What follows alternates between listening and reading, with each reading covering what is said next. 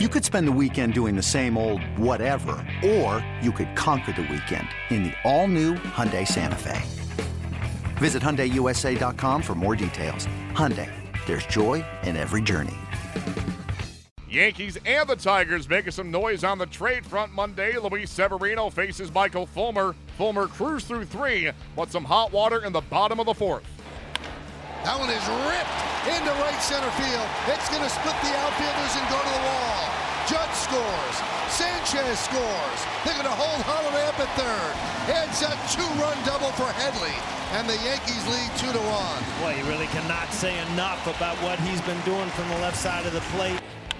There you go. That one is ripped into right center field. It's a base hit. Scoring is Holiday. Here comes Headley. He'll score. It's a 2-run single for Todd Frazier, and it's a 4-1 Yankee lead. Boy, I tell you what, Coney, I love to see this. I mean, that's an adjustment within and at bat between pitches. Drill deep to left field. There it goes. See ya. Judge goes yard. 5-1 Yanks.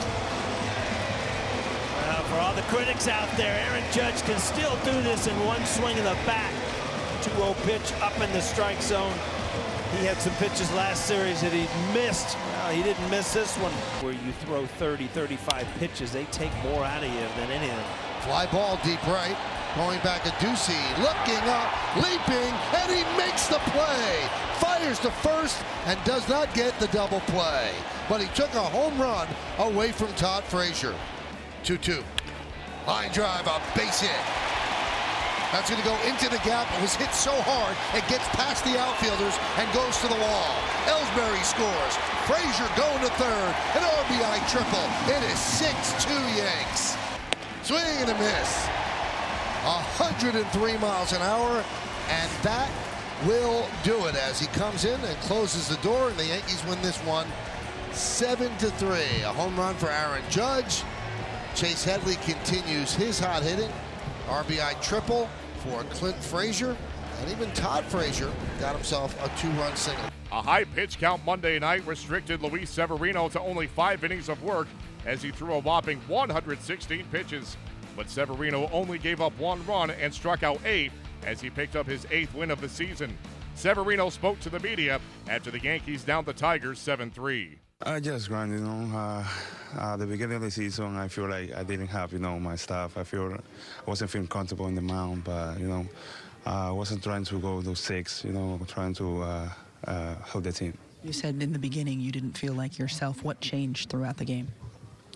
Just, I know that I had to at least get to 5, I had to ground, and that's what I did, trying to get, a lot of pitches, not trying to reset everybody, trying to, get, more contact. Describe the emotion as you got that final out of the 5th inning. Oh, I was tired. So I wanted that pitch bad. So just, great pitch over there, to get the win. I had to go to 5, and that's what I did.